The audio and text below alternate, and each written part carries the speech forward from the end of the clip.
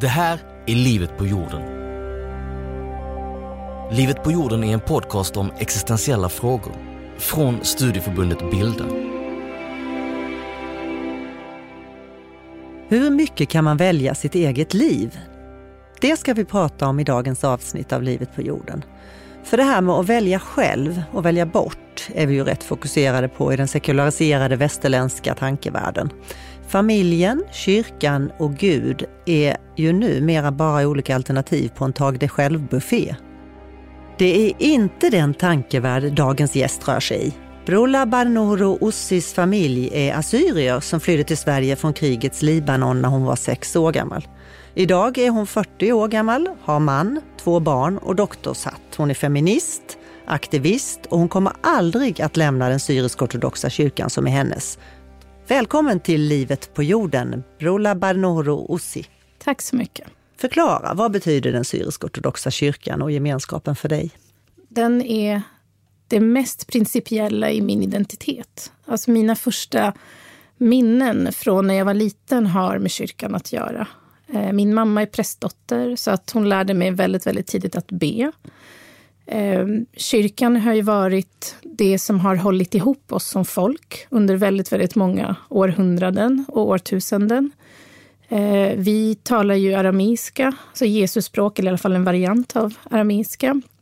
Så kyrkan är egentligen grundbulten i min identitet. Allt annat tillkommer. Men den syrisk-ortodoxa gemenskapen är fundamental för mig. Alltså vi är en etnoreligiös minoritet. Det är ett begrepp som jag tror att många kanske förstår på ett teoretiskt plan. Men jag vet inte om man förstår det, som man upplever det. Det skulle vara helt otänkbart för mig att lämna den syrisk-ortodoxa kyrkan. Trots att du i delar har varit kritisk och vi ska återkomma till det. Men hur tycker du att din kyrkotillhörighet påverkar hur du vill leva ditt liv? Där är det ju också svårt att prata bara om kyrkotillhörighet för att kyrkan, eftersom vi är en etnoreligiös grupp så har ju... Vad menar du med det? Att det är en grupp som definieras både etniskt och religiöst, alltså som en enhet. Det är väldigt svårt att förklara, men om jag i Mellanöstern säger att jag är syrisk-ortodox, då kan folk placera mig i ett fack både religiöst och rent etniskt. Och det är väl det som jag har haft problem med. Jag har väldigt lite problem med kyrkan teologiskt. Men de kulturella traditioner som har funnits runt omkring och som har trängt in i kyrkan har jag problem med. Och särskilt då när det gäller kvinnors roll och föreställningar om renhet och orenhet som har att göra med kvinnan. Och som inte berör mannen på samma sätt. Hur påverkar det ditt liv? Alltså jag älskar ju min kyrka. Jag blir otroligt berörd av att jag kan gå till min kyrka och sjunga hymner som har skrivits på 300-talet till melodier som är ännu äldre, som är liksom folklor, alltså profana sånger. Våra kyrkofäder finns med i en kyrkokanon. Alltså vår kyrka är långt ifrån obetydlig. Alltså vi har ett jätteviktigt arv. Och det finns så mycket i vår kyrka som är positivt. Bland annat så hade vi kvinnokörer i vår kyrka på 300-talet. Så det är ju inte bara liksom en negativ kvinnosyn som finns i kyrkan. Kvinnor har haft en plats i kyrkogemenskapen. Men idag och här så kan det vara lite problematiskt. Och särskilt då för mig som nu är mamma. Att jag måste förklara för min son Emanuel och för min dotter Talisa att kyrkan ser inte på dem på exakt samma sätt. Men samtidigt så försöker jag nyansera det och säga, förklara varför det är som det är. Att det finns såna här gamla föreställningar om kvinnans orenhet som lever kvar. Som gör att vi som kvinnor inte får beträda altaret. Men det absolut svåraste för mig, rent rituellt, det var ju... Alltså jag fick ju min son först och min dotter sen. Det var ju när mina barn skulle döpas. För att hos oss är dopet det första sakramentet. Man får också eukaristin, alltså nattvarden i samband med dopet. Och då är det först att man läser trosbekännelsen och så med barnet på ena armen.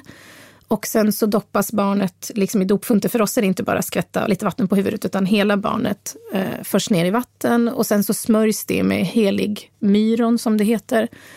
Och sen får barnet nattvarden. Och det sista är då att efter det så förs pojken 3 varv runt altaret, men inte flickor. Och när jag döpte min dotter så gjorde det jätteont i mitt hjärta att hon inte fick exakt samma rit som sin bror. ingen tänker att min dotter är oren. Men symboliskt, alltså det symbolvärde som det hade var ju att hon är inte värd lika mycket som sin bror. Eller hon anses vara oren för att hon är född flicka. Mm. Och i den här miljön så kallar du dig feminist och föreläser i riksdagen bland annat om hedersförtryck och att kvinnor måste få delta i politiska och religiösa sammanhang på samma villkor som män. Här har du nämnt ett exempel som du då krockar, eller du och den ortodoxa världsåskådningen krockar. Kan du ge fler exempel? Jag kan inte prata för liksom en generell ortodoxi för att det är väldigt olika. Du tänker på den syrisk-ortodoxa? Ja, så jag kan bara prata om den syrisk-ortodoxa kyrkan. Och i Mellanöstern så finns ju liksom, hederskulturen är ju utbredd och vi står inte utanför den liksom kollektivistiska synen på man och kvinna och familj och sexualitet och så vidare. Hur ser dina egna erfarenheter av hederskulturen ut? Ja, det har inte varit jättedramatiskt kan man tycka om man jämför med sådana som har blivit tvingade att gifta sig för det. Jag har inte upplevt ett tvångsäktenskap, jag har inte upplevt någon oskuldskontroll. Men däremot så fanns det en större kollektiv kontroll av mig som flicka. Hur yttrade sig den? Ett jättefjantigt exempel är att när jag läste på universitetet till exempel och skulle åka hem från Stockholms universitet från en kvällsföreläsning som kanske slutade vid 9-tiden och så skulle man springa till tunnelbanan och sen gick tåget mot Södertälje 30 minuter senare kanske. Så satt jag plötsligt på kanske 10-tåget hem och då kunde jag ju få blickar från helt främmande gubbar från Mellanöstern som spände ögonen i mig, satt sig bredvid mig och frågade: vem är du dotter till? Vad gör du här så här sent? Och de tänkte väl direkt att jag hade ju inte varit och studerat utan jag hade varit och träffat killar förstås. Så att det förekom ofta. Svenska pojkvänner? Nej. Det var aldrig på tapeten eller det kunde du aldrig berätta eller det förekom inte? Det förekom faktiskt inte. Men det skulle jag aldrig ha kunnat berätta oavsett. Hur kändes det då? Alltså det är klart att det var jobbigt och det som var ännu jobbigare var det här att när jag berättade för mina svenska kompisar hur det var så fanns det liksom bara ett alternativ och det är bara, nej men Brola, du är alldeles för intelligent för det här, du måste bryta dig loss. Som att allting var av ondo och att jag inte skulle sakna någonting om jag bröt mig loss. Att liksom är du en feminist och liksom intelligent kvinna så kan du inte acceptera att leva enligt de här normerna. Och för mig så var det aldrig någon lösning för att min identitet var jätteviktig för mig. Men det måste ju ändå ha varit en inre konflikt. Det är klart att det var en inre konflikt, men det är också väldigt lätt för ett svenskt majoritetssamhälle att kräva av mig som individ att bryta mig loss. Men kollektivet innebär ju också alltså en väldigt trygghet. Men det är också på gott och ont för att jag menar, jag har svart hår, nu har jag blå ögon, men jag har ett konstigt namn och mina föräldrar har gjort en klassresa neråt när de kom hit. Jag kan ju inte, alltså svenska majoritetssamhället har ju inte heller accepterat mig fullt ut så som jag är. Och då är det väldigt, väldigt lätt att säga, men bryt dig loss och så ska du liksom inte höra hemma någonstans. Men funderade du i de banorna på att bryta dig loss? Alltså det är klart att när man var 15 och tänkte liksom att varför ska jag leva enligt andra normer än alla andra tjejer? Jag vill ju bara vara som alla andra. Jag vill inte vara annorlunda. Man vill ju passa in. Men vad var det som avgjorde att du inte bröt dig loss då? Alltså det var väl en kombination av olika faktorer. Att jag definierade mig som assyrier och hade liksom en stark assyrisk identitet. Att det fanns kvinnliga förebilder som hade kunnat, som gjort liksom en resa och en befrielse. Alltså det fanns sådana förebilder. Även om jag har levt i en hederskultur så måste jag säga att de kvinnor som jag har haft runt mig har varit av en fantastisk kaliber. Alltså alla från min mormor, farmor, mamma, fastrar, mostrar. Alla har varit skitstarka kvinnor. Det som har chockerat mig var att hur kan ni vara så starka men inte lyfta det här? När det är så begränsande för oss. Och det var ju inte bara begränsande fysiskt måste jag säga. Utan det blir ju också en psykisk begränsning. För hur kan jag känna mig liksom som en kraftfull kvinna så känna att jag har en betydelse och ett värde ute i det här majoritetssamhället som ser mig som svarthårig med ett konstigt namn. När jag också blir reducerad inom min egen folkgrupp till mindre eftersom jag är ung och flicka. Så det blir liksom en dubbel utsatthet. Hur hanterade du det? Ja, hur hanterar man det? Genom att prata med sina kompisar och prata med sina föräldrar och liksom det är klart att man stångas fram och tillbaka. Man gör liksom mindre revolter, kommer tillbaka in i ledet och liksom försöker tänja på gränserna successivt. Men det var ju ingenting som var specifikt för mig. Och alltså jag har ju ett gäng kompisar som är lika gamla som jag, som alla berättar om samma resa och samma kamp. När vi talade med dig tidigare så sa du att det nog var lättare för din mamma när hon var ung i Libanon än vad det har varit för dig här i Sverige. Förklara. Nej, men hon hade ju ett majoritetssamhälle att förhålla sig till som var mycket närmare den kultur som hon levde med. Så att inom de ramarna så kunde de komma undan med mer. För min mamma berättade för mig att alltså, hon växte ju upp liksom på 60-70-tal, minikjol, fast hon var prästdotter. De kunde ha liksom ett ganska stort umgänge där killar och tjejer umgicks.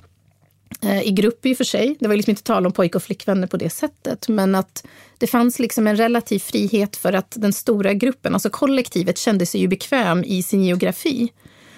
För oss så blev det någonting helt annat. För mina föräldrar så blev ju liksom krocken med det svenska sekulariserade samhället där liksom samboförhållanden förekom och liksom, de hörde ju alla skräckhistorier om liksom sexuella relationer vid typ 13 års ålder och så vidare och tänkte bara att det kan inte vi låta våra barn växa upp i. Vi har liksom en gudstro som är viktig för oss. Kollektivet är viktigt för oss. Liksom barnen kan inte få bli individer på det sättet och då slöt ju sig vår grupp samman ännu mer. Sen tillkommer det ju också att den stora gruppen syrisk-ortodoxa som fanns i Södertälje, det var ju inte stadsbor som mina föräldrar hade varit, utan många kom ju direkt från byarna med ännu mer konservativa värderingar. Och då blev det de reglerna som var gällande. Så ja, det var svårare för mig att växa upp i Sverige än vad det blev för min mamma i Libanon. Feminist och syrisk-ortodox, och i Almedalen pratade bland annat om MeToo och behovet av att förändra den syrisk-ortodoxa kyrkan inifrån. Vad är det för förändring du vill åstadkomma? Det enda som jag tror är möjligt inom en nära framtid är att man börjar lyfta de här frågorna. Vad tänker du på då? Jämställdhetsfrågor i allmänhet? Jämställdhetsfrågor, alltså det här konkreta med dopet. Alltså det är under all kritik. Det är liksom 100 år för sent att vi har det så. Det här med liksom altaret, att vi inte får beträda det. Alltså inte ens små flickor som inte kan ha någon liksom religiös synd i den bemärkelsen. Att inte ens de får gå upp. Alltså att det... Kvinnor på ledande funktioner inom alltså till och med inom alltså de sekulära institutionerna som är knutna till kyrkan. Alltså till exempel kyrkostyrelser och sådär som inte har någon liksom rent liturgisk eller religiös funktion. Till och med där så är kvinnorna kraftigt underrepresenterade. Och jag tänker liksom att där så måste väl kvinnor in. Kvinnors frågor måste lyftas upp på agendan och bli viktiga och sedda. Och att det inte bara är mannens perspektiv hela tiden som liksom... Vad får du för bemötande då internt i kyrkan när du får fram de här synpunkterna? Alltså jag går ju inte till kyrkor och mässar, utan det görs ju alltid liksom i mindre grupper och många håller med. Alltså min pappa som är nästan 80 år håller med. För han pratade någon gång och sa, men hur kan vi ha en demokrati när kvinnors situation ser ut som den gör? Min pappa var inte feminist när jag var liten. Men de har kommit dit och man märker också att det finns liksom ett större och större stöd för de här frågorna. Andra kvinnor i kyrkan? Absolut, andra kvinnor i kyrkan. Säger de det offentligt också?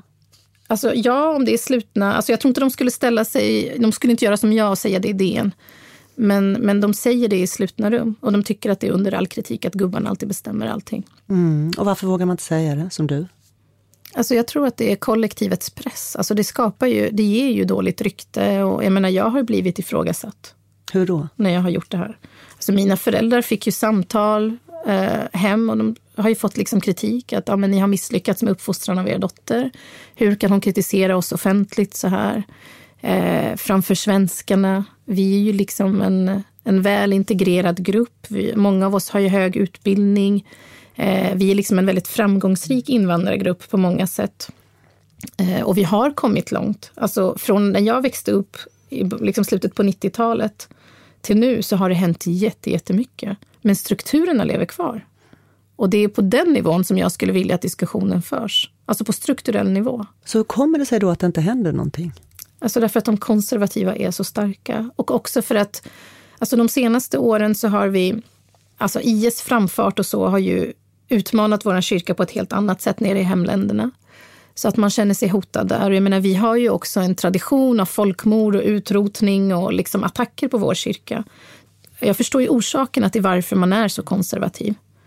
Men samtidigt så tänker jag att om man inte gör någonting nu så kommer man förlora en hel generation som kommer att bara liksom klippa banden till kyrkan för att de tycker att jag kan inte ta med mina barn dit. Jag har vänner som har gjort det.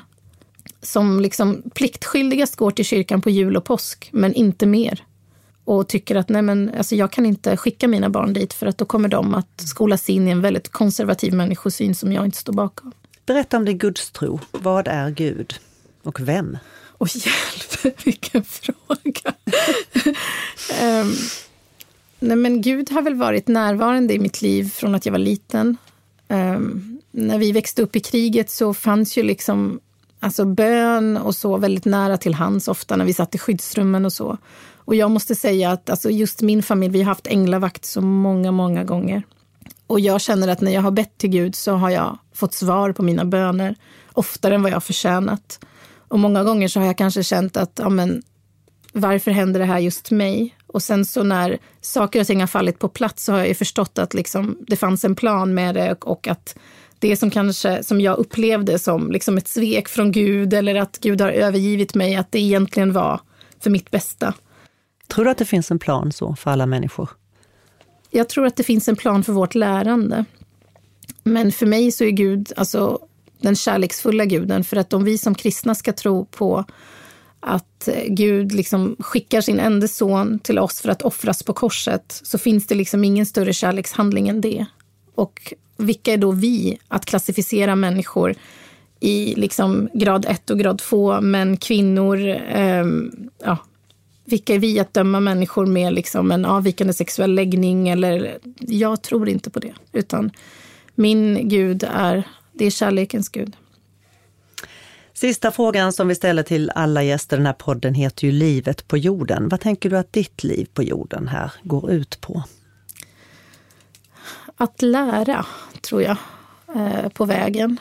Och att se att se resan och processen och att inte bara binda upp mig mentalt liksom kring enstaka händelser utan att försöka förstå förloppet och utvecklingen av mig själv som individ i förhållande till världen, men också att kunna bidra till någonting gott här på jorden. Tack Brola för att du kom hit. Tack för att jag fick komma.